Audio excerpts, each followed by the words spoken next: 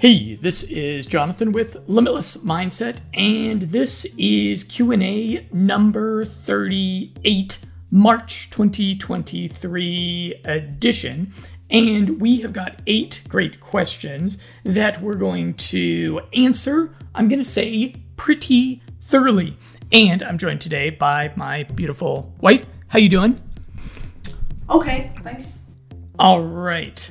And so we're going through a hard time in our marriage because my haircut is really far from ideal at the moment.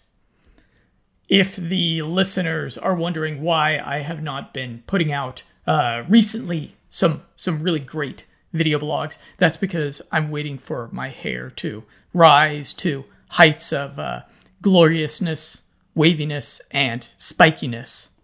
To compete with our Pomeranian. That's right. With my hair, I have a specific combination of genetics and nutrient cofactors that allows me to achieve a simultaneous effect of spikiness and waviness, and that will be coming soon. There's a little bit of personal growth that needs to happen before that.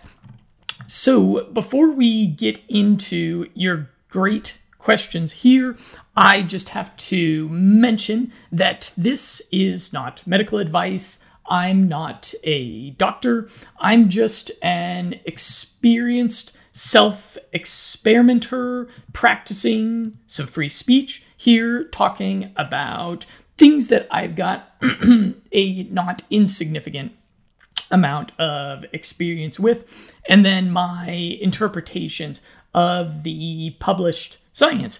And I do recommend when you're making decisions about your health, especially if those are serious decisions, I advise you to avail yourself of a multiplicity of doctors and medical professionals' opinions on those kinds of things, because sometimes you go to one doctor and they tell you they tell you one thing, and it's kind of a useful thing that they inform you of, but it's not quite all that you need to know. And then you go to a second doctor or a second professional and they tell you something a little bit differently. And then maybe you even go to a third or fourth person and you end up getting the full picture. Or maybe you do that talking to those doctors, going into their offices and waiting to get their opinion, but then you also get the opinion of someone like me out there on the internet. And the more, I'm a big fan of opinions, of getting a lot of them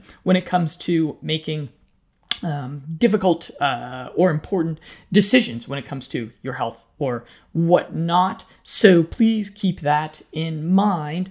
And then I also want to mention that I'm going to do my best to answer your questions thoroughly here, but I find that there's a lot of times people that need something more than information. We live in a time where we are all very rich in terms of information. However, sometimes what you need is someone to listen to you a bit more. Isn't that kind of important, babe? Someone to listen. Always.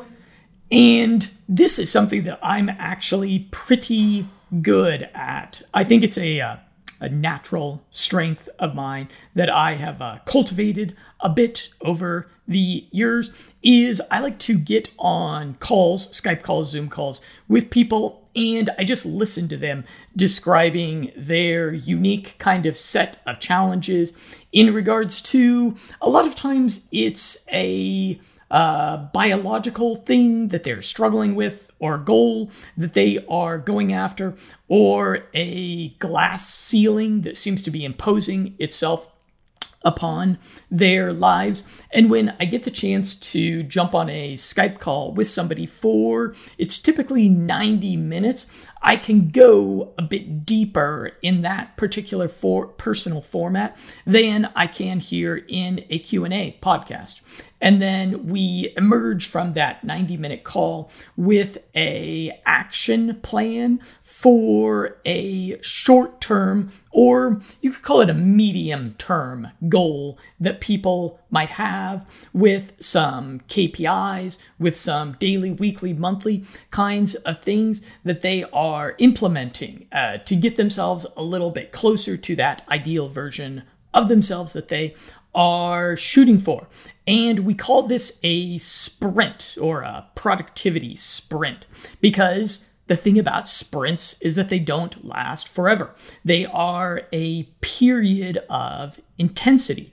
And this is my preferred methodology for doing life coaching with people, is we identify a medium-term goal, like people call it like a SMART goal, something that is measurable, attainable. Ooh, I forget what the other acronyms are in SMART, but we identify a SMART goal for them, something that is going to push them a bit further than they go usually, something that's going to be a bit out of their comfort zone, but it's only 90 days, or maybe even only 60 days of that, and then I stay on top of them.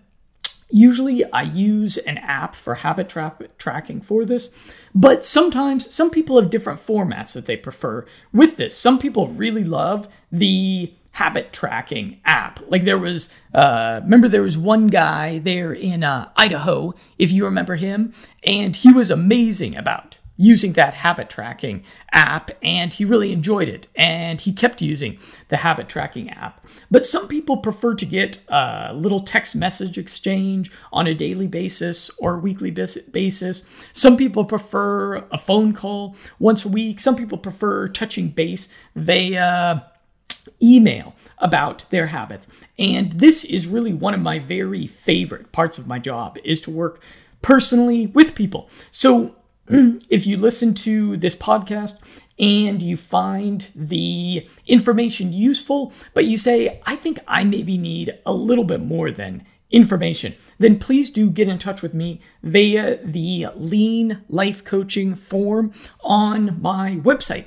And this form was recently redesigned, and it's even more awesome than it was before. So I do hope that those of you who are a bit more ambitious or a bit more in need, go and check that out. And I do look forward to those inquiries, those forms coming in, and I do respond to all of those.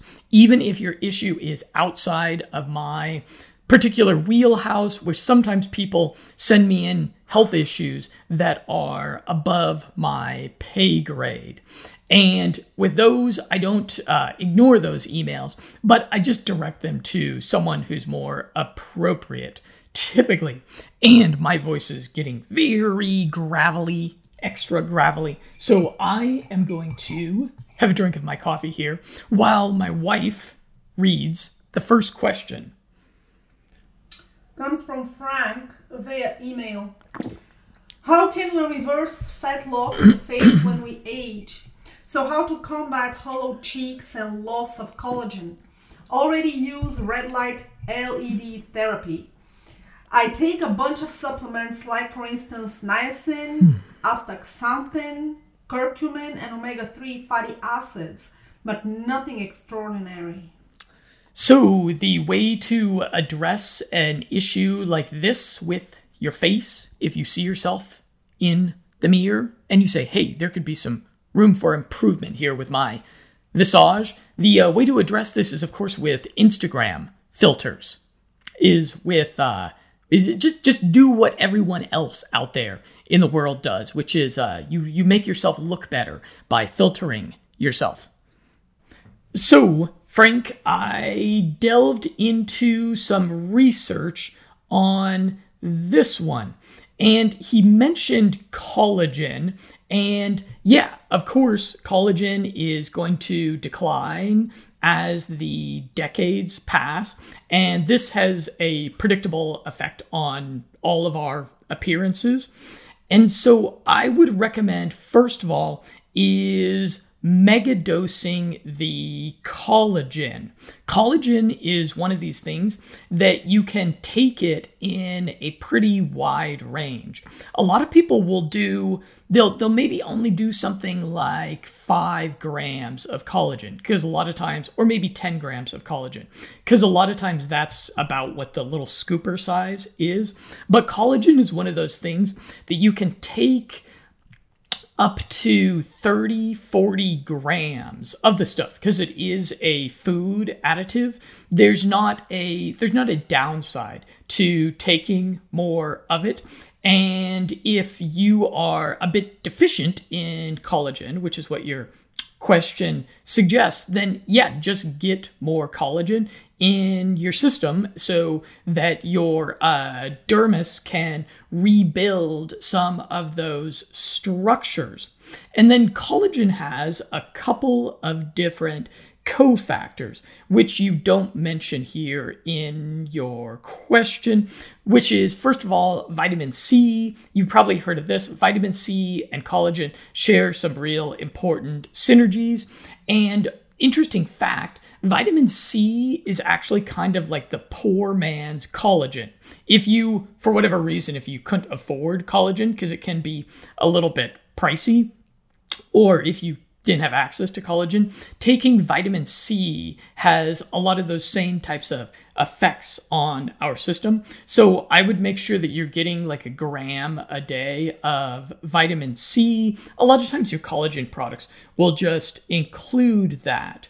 And you do mention red light therapy, which is great because red light therapy is the photodynamic cofactor to collagen. It just enables the ATP process in the mitochondria. It optimizes it a bit more so that the absorption, uptake, and utilization of the collagen is increased. So I would make sure that you are using red light therapy on your face on a regular basis. And then there's 2 other, a little bit lesser known cofactors of collagen, which is methylene blue, which you've probably heard of. Methylene blue is this marvelous anti-aging compound with a bunch of different applications. And there are some beauty products that include methylene blue in a serum that enables the optimal absorption into your skin. So you could look at, if you're doing red light therapy, methylene blue, and collagen, you would really be getting your maximum bang for your buck out of that.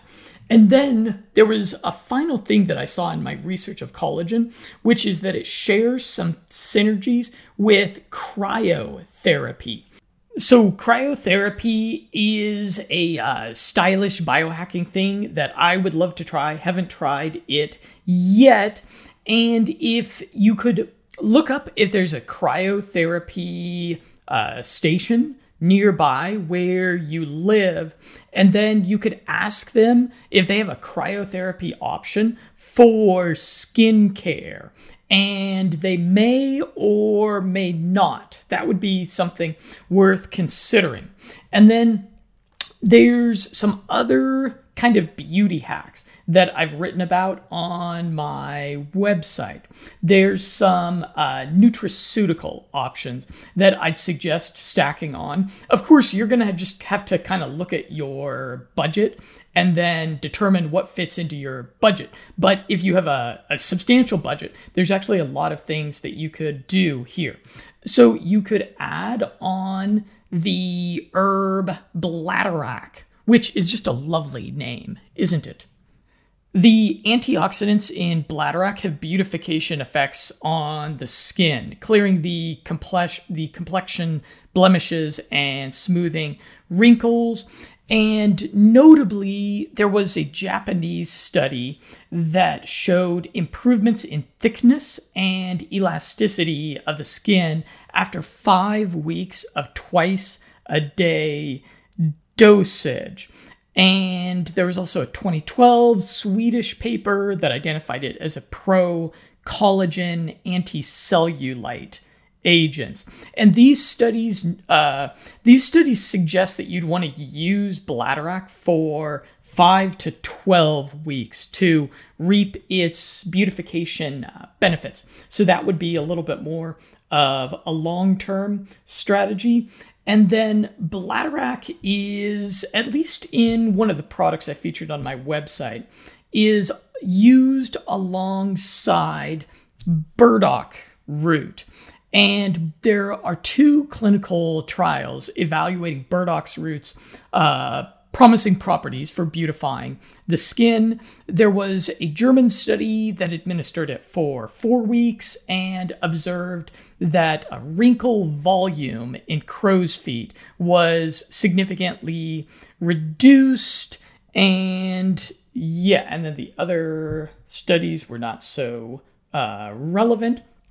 And then I'll also direct your attention to a little bit lesser known supplement that's called Thyronine. And this is a supplement that works on the thyroid function.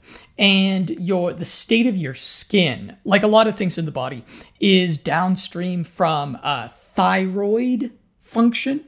And so when I was looking into this, I was coming across decent anecdotal evidence that working on thyroid function would improve skin elasticity. I think this was the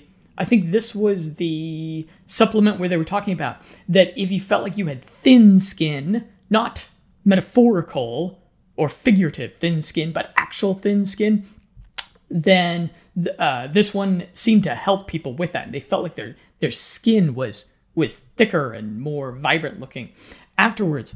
And then I did a cross-reference on PubMed I looked for hollow cheeks just to see if there are any studies specifically on that. And sure enough, there was, and they were using hyaluronic acid, which you remember that's the supplement I gave you. Remember that really tasty, we would take it with dinner. It was one of the Youth and Earth supplements. Do you remember how good that one tasted? I'll link to this product. It was one of these, you would take it as this velvety solution, and it really did taste nice. So you'd want to look at hyaluronic acid, and actually a lot of the collagen products include hyaluronic acid. In fact, I think the one that we have in our biohacker cabinet at this very moment has that one as well. And then another product that you could look at is called Exomyton. And this one has kind of a unique mechanism of action.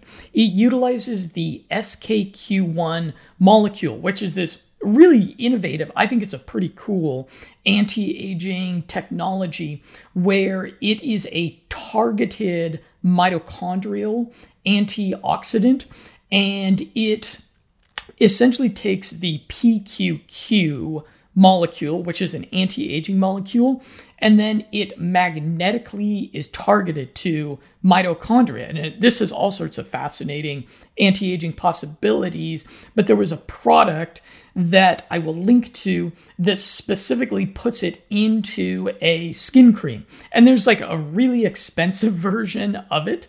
And then there's another version of it that's like 25 euros. And I think that one would be worth trying. And you could also consider C60. When I was looking at the research on C60, I looked into the anecdotal evidence as well as the clinical trial evidence. And there was a 2010 Japanese study of 23 women that noted fewer wrinkles. And so it would stand to reason that things that would fight wrinkles would also restore a bit of the shape of the face. And I actually do not recommend the C60 in coconut oil. I tried this once as a beauty hack. I got C60 in coconut oil and I put it on my lips and I put it on my face. And this did not have an effect that I enjoyed. In fact, it seemed to dry out my skin. And I did a little bit more research on this, and I discovered, contrary to what you'll find on a bunch of beauty and skincare blogs, that coconut oil can be bad for your skin because coconut oil has this antibacterial, antimicrobial effect, and it will disrupt the microbiome on your skin. And this can be not good for us. So if you're going to apply coconut oil, apply C60 to your skin, I recommend doing it with the olive oil C60 products like the ESS 60 is, I think, the highest quality one out there. And olive oil, those polyphenols in high quality olive oil have all sorts of positive effects on our skin. And you kind of just take this to the next level by combining it with the super antioxidant C60. And then just a few other things that I will mention if you're concerned about your appearance. And part of this might be just kind of a growing or a getting older thing, is as you get older, there's no perfect skin hack. There's no perfect beautification hack. Aging and the vicissitudes that it imposes upon our appearance are kind of an inevitable kind of thing. So I would suggest that you maybe check out the article I wrote about life hacking your looks. And about and this includes a bunch of little things that you can do to accentuate other aspects of your appearance to kind of make up for the inevitable effects that aging is going to have on you. So, for example, I can think about, so we got Frank, he's a man, and so men can improve their appearance by, for example, wearing V-neck shirts, by wearing shirts or blazers that taper to a V-neck in the front there. And what this does is it sets up a symmetry when people are seeing you. And so this sort of symmetry can kind of take people's attention away from the hollow cheeks that you may be developing, that the skin hacks that I mentioned here will probably make some difference in them. But yeah, if you're concerned about that, maybe if you're hitting the dating market or something like that, go and work on the other aspects of go and look at the other things that you can do to enhance your appearance. Maybe hit the mall and update your wardrobe. If your wardrobe is from the year 2000, shine your shoes. These type of things all contribute to this whole package that people are looking at, other than just your cheeks. And then on the dietary front, I would recommend eating more coconuts, eating raw coconuts. And raw coconuts are a superfood, as I'm sure you're aware, but they do have a positive effect on your skin because raw coconut is the ideal type of fat. And I have been eating raw coconuts almost every day it's probably over a decade now, and on different places on my website. In fact, I will publish this gallery to the show notes for this podcast. I have pictures of myself from 10 years ago, and I look about the same as I did 10 years ago. I've aged very gracefully this past decade. And I think that has a lot to do with the amount of raw coconut that I eat. That's my little hypothesis on that. Wouldn't you agree with that, babe? Having seen my photos? Actually, I wouldn't, John, because right now you look much, much better than you did 10 years ago. That's what she thinks. That's what she thinks, which should really have the listeners sold on coconuts. If you think it's just coconut, so be it. I think the coconuts probably has something to do with it, because it's been a lively decade for me, and yeah, I think I've aged pretty well, if you'll excuse the bit of vanity. Next, I am just going to direct your attention to 2 podcasts if you want to take your skincare to the next level, which there was an excellent discussion on the Mito Life podcast with Matt Blackburn. And he was talking with Andy Nilo about clay masks and ancient skincare. And it was like a 2 or 3 hour discussion of all these different skin hacks. And Andy Nilo, I don't actually know him, but I know he has a skincare line of products, Altura Naturals, I think it's called.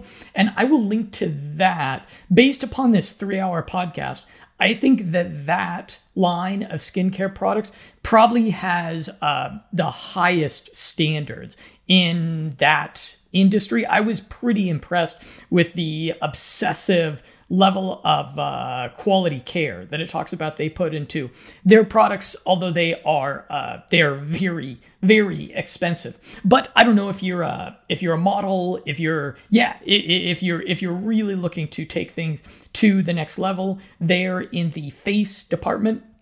I would consider those. And then a while back, I found a really good podcast on the topic of skincare, which was the Healthy Skin Show with Jennifer Fougeau. And this show red-pilled me on coconut oil on the skin. I was a coconut oil normie, and I thought that you could just slather coconut oil on your skin, but she informed me, and she has a lot more great information on that. So yeah, I hope that Frank implements some of those things, and it would be interesting if he did a before-after photo. If he took a picture of himself now, or if he had a picture of his face in good lighting before he started doing some of these skin hacks, and then if he implemented some of these things well, those studies were saying that it could take 5 to 6 weeks for the herbal interventions. So maybe implement things for a month or 2 and then get back to us with a after photo. And who knows, it might take longer than that. But I have a feeling that stacking all these kinds of things will make a real difference there for him. Next question, babe. Next question comes from someone named It's Been a Hard Life on Bastion, responding to a righteous rant. Resist the siren song of superfluity subscription services. That's a great word, isn't it? Superfluity. Yeah, sure. You know what superfluity means? I have heard the word before.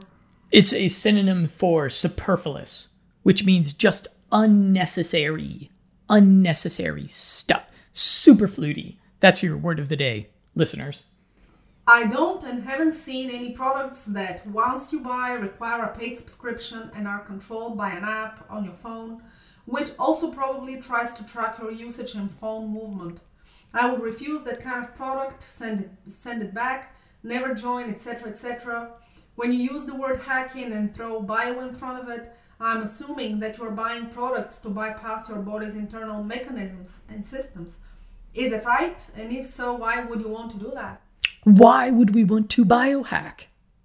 That's his question. I think this guy is unacquainted with biohacking. So to address the first point that he makes, yeah, I am not a huge fan of some of these biohacking products that have come out where they require the purchase of a device and then they require ongoing payment for that device to work.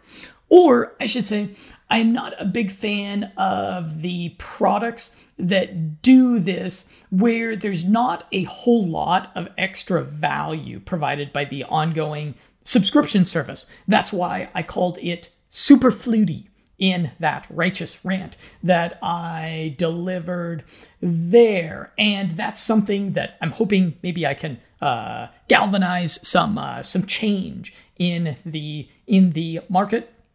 And then, so he asks, why would you want to do biohacking? And there are a multitude of reasons. I have recorded hundreds of podcasts on that topic, but I will name just one that is very timely.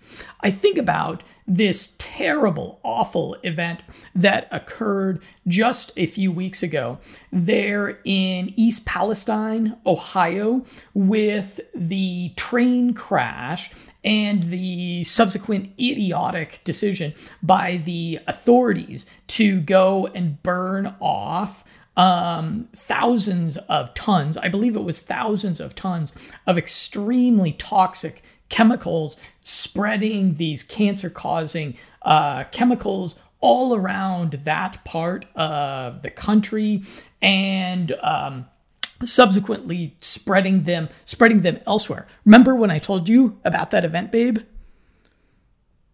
Not really. They're in East Palestine. I called it America's Chernobyl. This is how a lot of people are characterizing this event, because if you've watched very many documentaries about Chernobyl, you know what happened is very few people died up front in Chernobyl, but it caused an incredible amount of deaths via cancer downstream from that event, because radioactive particles got spread all over the Soviet Union. And a lot of people are calling East Palestine America's Chernobyl because all of these very nasty cancer-causing chemicals they are coming to food near you if you are in North America. And there's really not, what you could do is you could try to avoid that by eating really high quality organic food that maybe doesn't come from that region of North America, but you're still going to get those chemicals anyways, and the serious cancer risk that comes with them. And there's simply not that much that you can do about that. And that is why we do biohacking, because biohacking is this large stack of supplements and habits and strategies and technologies that we employ to make our biology anti-fragile to the myriad of challenges that it faces in modernity. So I do hope that I can get you. It's been a hard life, especially if it's been a hard life. You should be concerned with biohacking. Okay, next question. Next question comes from SRB81 on Bastion. Do you know of anything natural for kidney stones other than kratom for the pain? I found a natural stone breaker, but I'm not sure how well it really works yet. It's Peruvian Chanca Piedra.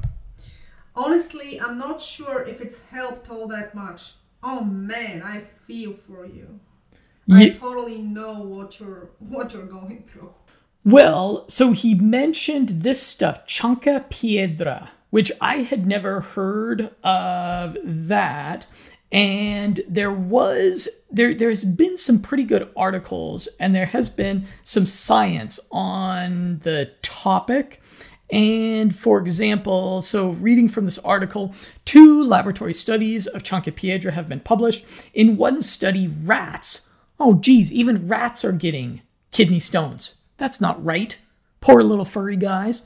In one study, rats with implanted stones in their bladder were fed a liquid extract of the herb, which appeared to slow its growth.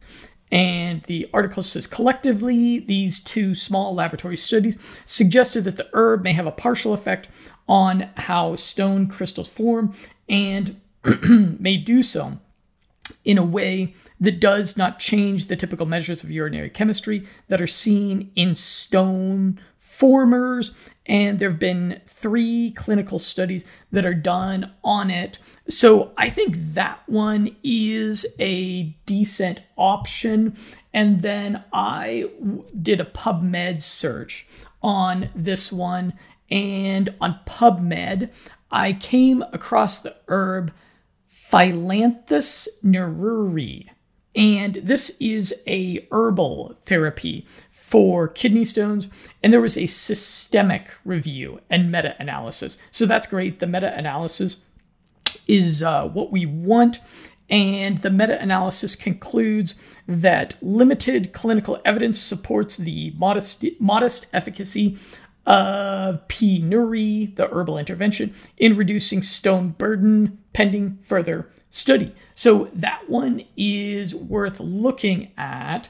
And the one thing that he mentions here that's a little bit of a red flag is kratom. And I would suggest that you maybe look at something different than kratom for the pain. Maybe try CBD for the pain. The picture on kratom is, unfortunately, I am not real bearish and optimistic about kratom. There was a good video that was done recently by Ryan Michael Ballo on kratom and the detrimental effects that kratom can have on male libido. And there have been some cases of otherwise young, healthy men that are badly losing their libido because of the ways that kratom interacts with our hormonal system. I do know that kratom can be a godsend for pain. And some people do need it for pain, but there's some risks with kratom. It's far from being a benign herbal intervention. So I would maybe encourage you to look at some of the other pain management options that are out there. Okay, next question. Next question comes from Jay Games on YouTube. Can you put this in coffee, or will the heat degrade the methylene blue? Putting methylene blue in coffee, that might make the coffee very blue itself, that might be kind of funny. Like if you were in an office and you had your coffee mug and you had blue coffee, you would get like a lot of looks for drinking blue coffee. I would not put methylene blue in coffee. I did some Googling on this one, and I couldn't find some studies where they were heating methylene blue up like that. It might not have a beneficial effect on the methylene blue. And with methylene blue, you really don't need to take very much of it. So I would just squeeze it into, you can just squeeze the pipette into your mouth, or you could put it into a glass of water. I wouldn't heat that one up. Next question. Leslie has some advice. He started lifting in 7th grade in 1977. Studies are bullshit. They change all the time depending on who is funding them and the research design. Pay little attention to studies. Just fucking lift and don't complicate it. Trying to optimize to get 0.03 better results only sets you back, and you'll suffer paralysis by analysis. Lift steady. Lift as much weight as you can without losing form. Do this consistently over a few years. and you'll be amazed at the results. I advise avoiding deadlifts and squats. Use machines for squats. Don't compress your spine. The little bit of extra muscle growth you get from squatting isn't worth the spinal compression and the bad luck you'll have at 60. Eat clean food. Eat a variety of food. Play the long game. Don't worry about putting on 30 pounds of muscle in 1 year. Put on 5 pounds of muscle every year for 6 years. Don't complicate this shit. The fitness industry complicates it to sell you shit. Okay. There's a few good points here, which is a few good points made here, and a few things that I maybe disagree with. I'm hearing a bit of cynicism from Leslie. So yeah, he makes a good point, which is to get out there and go and lift consistently, that you want to be the tortoise, especially when it comes to the gym. You want to be the tortoise, not the hare. You want to stay conservative with your lifts and with your exercise so that you can do it for decades, as opposed to doing it for a few months and getting injured and then being set back months because you are injured. That's really not great. That's why I stay very conservative in the gym. I think he makes a decent point about deadlifts and squats. I like doing squats, but I have stopped doing squats with a lot of weight. I go for the reps, not the weight with the squats. I don't think the guys at the gym are impressed with me because I'm not one of them who's putting a bunch of weight on the squat rack so that I can get a good Instagram photo or whatever. I think it's probably a good point about using the machine for squats because, yeah, the spinal compression, that is a really scary thing. So good point made there. And I would object just a bit to the cynicism that he is expressing, because I do think that in the current year, I think that science is a bit more helpful to us, because in the past, I can understand his cynicism, because in the past, the state of research and the state of science was rather low quality. There was a tremendous amount of science that was done that was corrupted by industry, or it was corrupted by kind of the scientific syndicate that is built around a lot of this research. But what I see when I look on PubMed, which I spend hours and hours and hours every week looking at PubMed for different supplements that I write about and feature on Limitless Mindset, I see a lot of meta-analysis papers done. And those meta-analysis papers are really clarifying, because they will be looking at a multiplicity of studies. They'll be looking at hundreds of different human subjects that were taking a particular supplement, and then they can reach, I think, more accurate types of conclusions based upon that. So I might agree that some studies are certainly BS. That does happen, especially when they are studies that are funded by industry. I get a bit suspicious about that. And I get a bit suspicious when it's some sort of a patented supplement that's being studied. And a lot of times you'll see that there on PubMed. You'll see that there's a patented ingredient that's been studied and they reach a positive conclusion about it. But then there's a conflict of interest with one of the authors of the study. And so I discount that a bit. However, when you're seeing meta-analysis papers of multiple studies that are done, those meta-analyses should indicate the conclusions of those should be a bit closer to the truth. So I don't think it's necessary to be quite so cynical about what studies are saying about different things.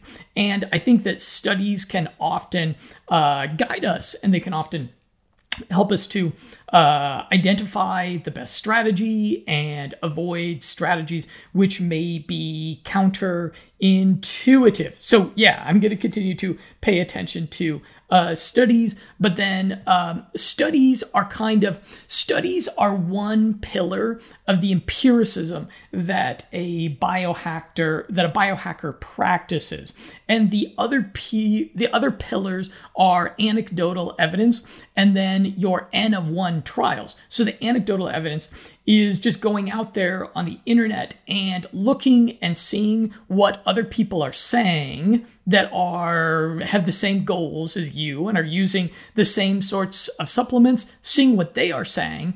And then you look at, again, what your personal experience is with it. And a lot of times you'll find, and with something like creatine, for example, and Leslie was responding to my video about creatine. And with creatine, it's very, very well established in the scientific literature. And then you'll find a synergy of what the science is saying with what a wide range of people are saying about their experiences with it.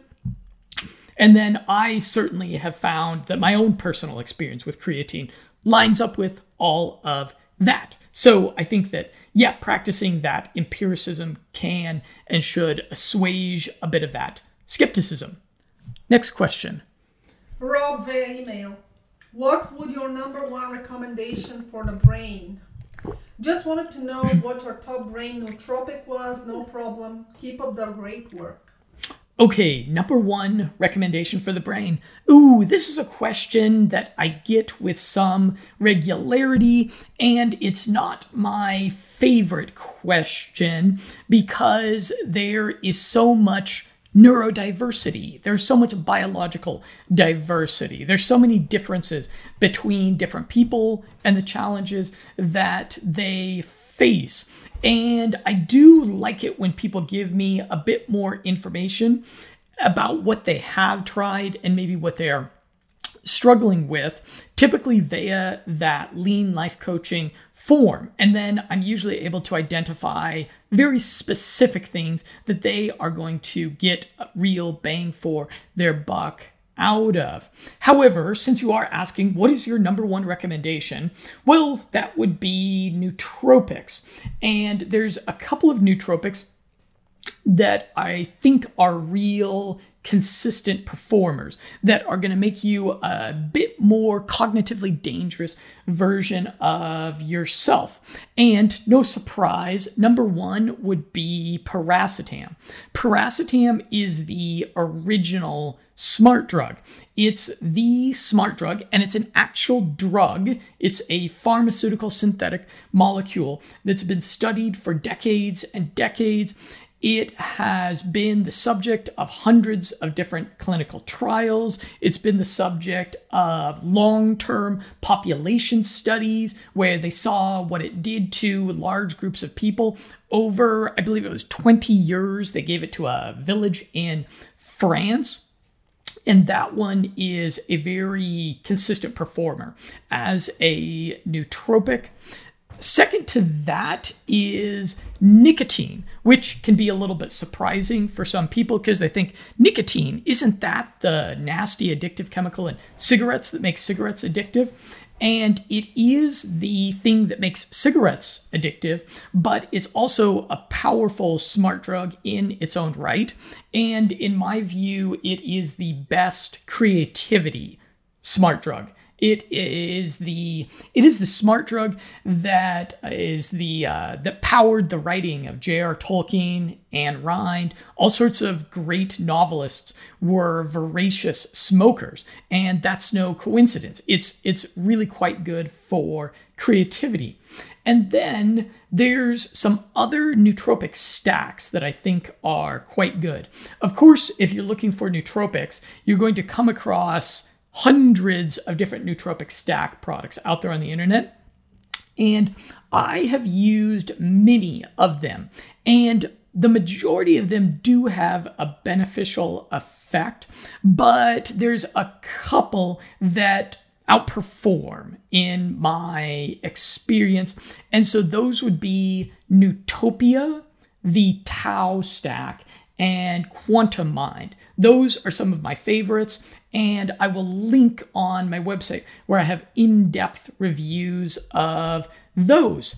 And we have arrived at our final question. This was from the relationships subreddit. Yes, maybe they have already divorced. Maybe, but hopefully we can get this out to her, and maybe she can make things work with this pretty ridiculous situation that she's got on her hands. Okay, so she's 27, or was at the time, and he was 41. What's the title of the... My husband's apocalypse prepping is destroying my life and my happiness. Okay. Hi, I'm married to my husband for 7 years. We have 2 children. I don't even really know where to start. Our relationship started out due to failed birth control. Yes, no wonder why. He just gaslit her because he's so much older than her. I was scared. He had just graduated again and we were poorish, but he was highly educated and promised a normal life since he'd be able to get a good job, house, and blah blah. Well, that's not what happened. 2 years into the marriage, he stopped working because my self-employment was a viable income. I make about $100,000 a year, sometimes a little more. This was a unilateral decision by him. He's home 100% of the time. He was normal when we first met. No weird beliefs or political hang-ups. Over time, he started changing. Paranoia, living in constant fear. Only leaving the house a few times a year. Only a few times a year? Get out, man. Guy needs therapy, John. Okay. He genuinely believes the world is going to end in a variety of different potential ways. Personally, after seeing power grid failures, etc., I have no problem with some basic supplies. A little extra food, water, some simple power generating items for cell phones and whatnot. That's not what he's done. He took over the family finances years ago, claiming I was incapable. Since then... Yeah, $100K a year. Totally incapable. Woman, you only make $100K a year. Let me tell you how this is done. And he doesn't probably work at all. That's what she said. Yeah. Since then, he has doled out a budget for the family that is just enough for bills, food, and basics, but not including extras such as new seasonal clothing or things like dental care and etc. Yeah, dental care. Who needs it? Absolutely. The rest of our money goes to his prep budgets. He's accumulated $30,000 in personal debt, as well as, by my estimation, spent $60,000 more. Military surplus gear, tents, canteens, you name it. What about guns?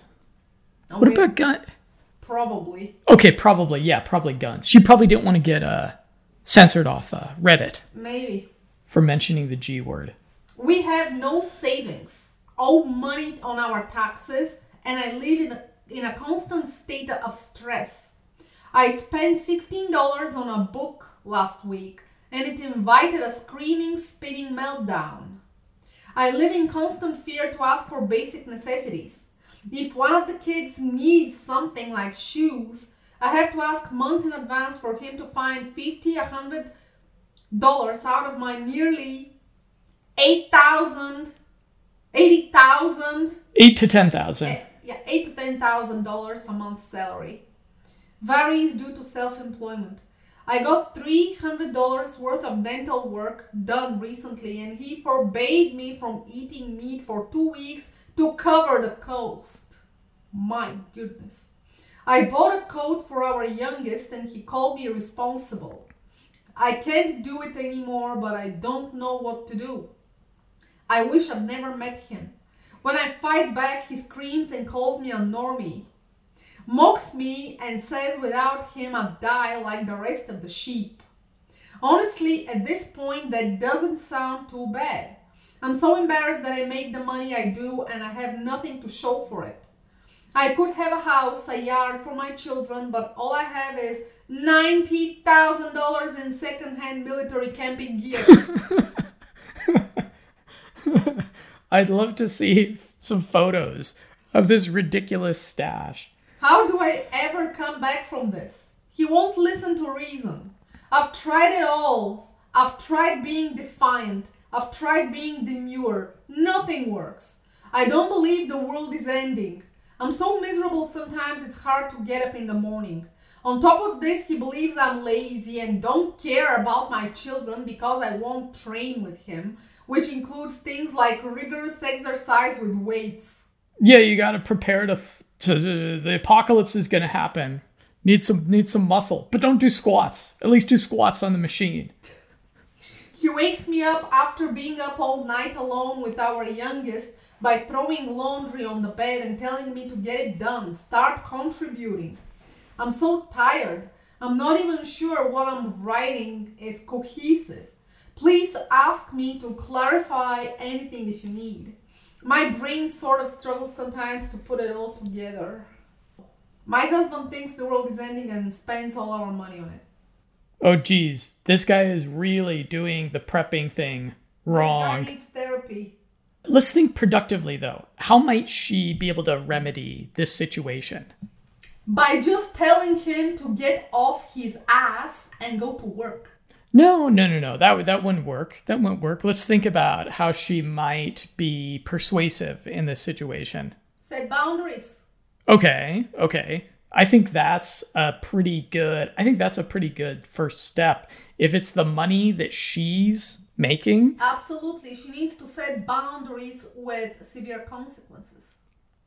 Well, I think she could start by just taking control of the money that she makes. Absolutely. If it's her income, then it's ridiculous that she doesn't have control over her income, especially when she has next to no control over her own income, and a lot of it is being spent in a pretty ridiculous kind of way.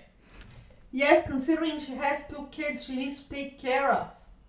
So, we are preppers, sort of. We do some prepping. Every time we go to the store, we buy some extra items of food so that we can put them into our prepping space, just in the event that this world gets crazier, in the event that food prices go even higher, so that we have a reserve. And so some of his instincts are correct here, but he's implementing his instincts in a really idiotic kind of way. And so what I would suggest here is, I think this situation with the two of them might not be totally hopeless. I think there might be some room for persuasion to occur here. And I think that she should try to implement pace lead. Remember when I told you about pace lead? The persuasion technique. So in pace lead, what you do is you try to reach an alignment with the other person first. If you just go in to, if you have a difference of opinion with someone, especially if someone is very stubborn and set in their ways, what you do is you don't go in just by calling names or saying that they are crazy or making threats. What you do is you start by by expressing some alignment with their concerns. You start by showing that you care about what they care about. Because if you're in disagreement with your partner, and if you go into the disagreement by stubbornly expressing a fundamental values and principles based difference with the partner, where you're saying my motives and my concerns and my thinking are totally contrary to what you're thinking are, then things are pretty hopeless. Then you make zero progress. Then you're just kind of banging your head against the wall. But when you go into a disagreement, I think the right way to do it, especially if you're trying to persuade someone, if you're trying to if you're trying to get someone to change a deeply set behavior, like this obsessive prepping that he's doing, you go in by expressing the same concerns and by making sure that the other person is understanding that their concerns are understood and that you're on the same team as them. And when you do this, then you have some capacity to persuade them. So in her case, what I would do is, so this guy is like next level paranoid prepper. I think this guy sounds like way more paranoid than me. He needs therapy, John, like severely. Okay, but that wouldn't work, because this kind of guy wouldn't go to therapy. If she went and said, so that would not be PACE lead, because this therapy and mental health are nowhere in this guy's domains of concerns. This guy's worried about nuclear war, and he's worried about the government trying to kill everyone. This guy is not worried about therapy. He's paranoid, John. That's right. But he needs treatment. But that wouldn't work. This is going to be, remember what I was explaining with PACE lead is what you do is you start by acknowledging the other person's concerns, and you explain to them and show them that you're on the same page with their concerns. And then once they have an understanding of that, then you can kind of move them in their own direction. So I think what she should do, if I were her and trying to save her marriage, which they have two kids together, and she's already lost $90,000. So it's something where she should probably, unless the guy is totally irredeemable, he may be totally irredeemable, but there may be, if she was trying to save her marriage, this is how, and try to actually get him to be a better husband. This is what she would do: is she would get totally on the same page as him. Is she would sit down and have a big discussion with him, and she may actually need to practice some acting skills to do this effectively. She would say, "Look, I am worried about all the same kinds of stuff that you are worried about. I just heard about this terrible thing going on in Palestine, Ohio, and it's going to be America's Chernobyl, and all these people are going to get cancer, and the food delivery infrastructure is going to shut down, and look at all the idiotic stuff that the Biden administration is doing." So that's what she needs to do, is she needs to, probably with someone like him that's as paranoid as him and as stubborn as him, is she needs to make and it may be acting skills. She does suggest up here that she's not totally opposed to prepping. She understands it. She understands it a bit, so she's got some common sense there. So she should sit down and really emphasize to him that she's on the same page. But then what she should do is, I think she should expose him to she should share with him some of the good podcasts and shows and YouTube channels that are about prepping, because he is really kind of doing a bad job of prepping here. He's focusing his preps on, he's way overbalanced on, as she says, military camping equipment. And that's really not the only thing that goes into prepping. And and then I would suggest that she get him listening to the Prepping 2.0 show. And I think this is one of the best prepping podcasts. And something that this prepping podcast talks about a lot, actually, is it talks about prepping and your relationships. It talks about prepping and marriage. And because most of the way preppers typically are is preppers are typically guys, and they're typically married guys with families, and so they're naturally concerned about all the dangerous, awful things in the world, and they want to protect their families by stockpiling all these different things. But this particular podcast has a lot of episodes about how you get your spouse on the same page with the prepping, about how you get your spouse involved with the prepping, and you make it a thing that you're doing together as a team. And one of the major points that this podcast makes is that a prepping measure that's more important than food supplies, water supplies, medical supplies, buying gold, buying guns. A prep that's way more important than that is having relationships that you can rely on, having high quality relationships, having people will call it a squad or a team. They're people that are around them, that are supporting them, that are on the same page as them. And this is the number one prep: relationships, unsurprisingly.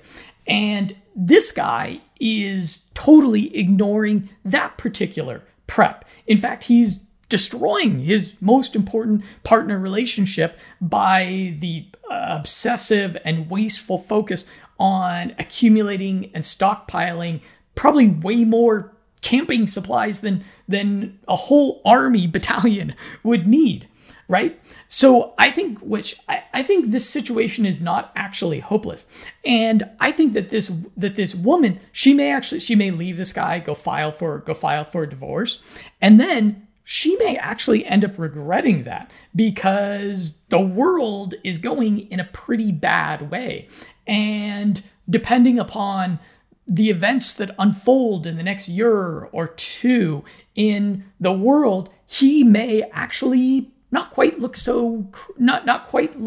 totally crazy in the next couple of years. So I would say what she should do is again, do the pace lead strategy and get him some good influences in the prepping space. And then once he sees that she's on the same page as him, I think he will actually probably become a bit more responsible, because certainly accumulating $30,000 in personal debt and owing back taxes, that's not prepping. That's not responsible preparing for the future. I think that she could begin to influence him towards being a holistic and responsible kind of prepper. So I don't think this situation is quite as hopeless as it appears on its face. So those are our Q&A podcasts for March. If there is something that you've got that was not addressed here, if you have Q&A questions, there is a form where you can submit those over on limitlessmindset.com. So I will be watching my inbox for those. I'm Jonathan. With Limitless Mindset. And we are looking forward to a continued conversation with you.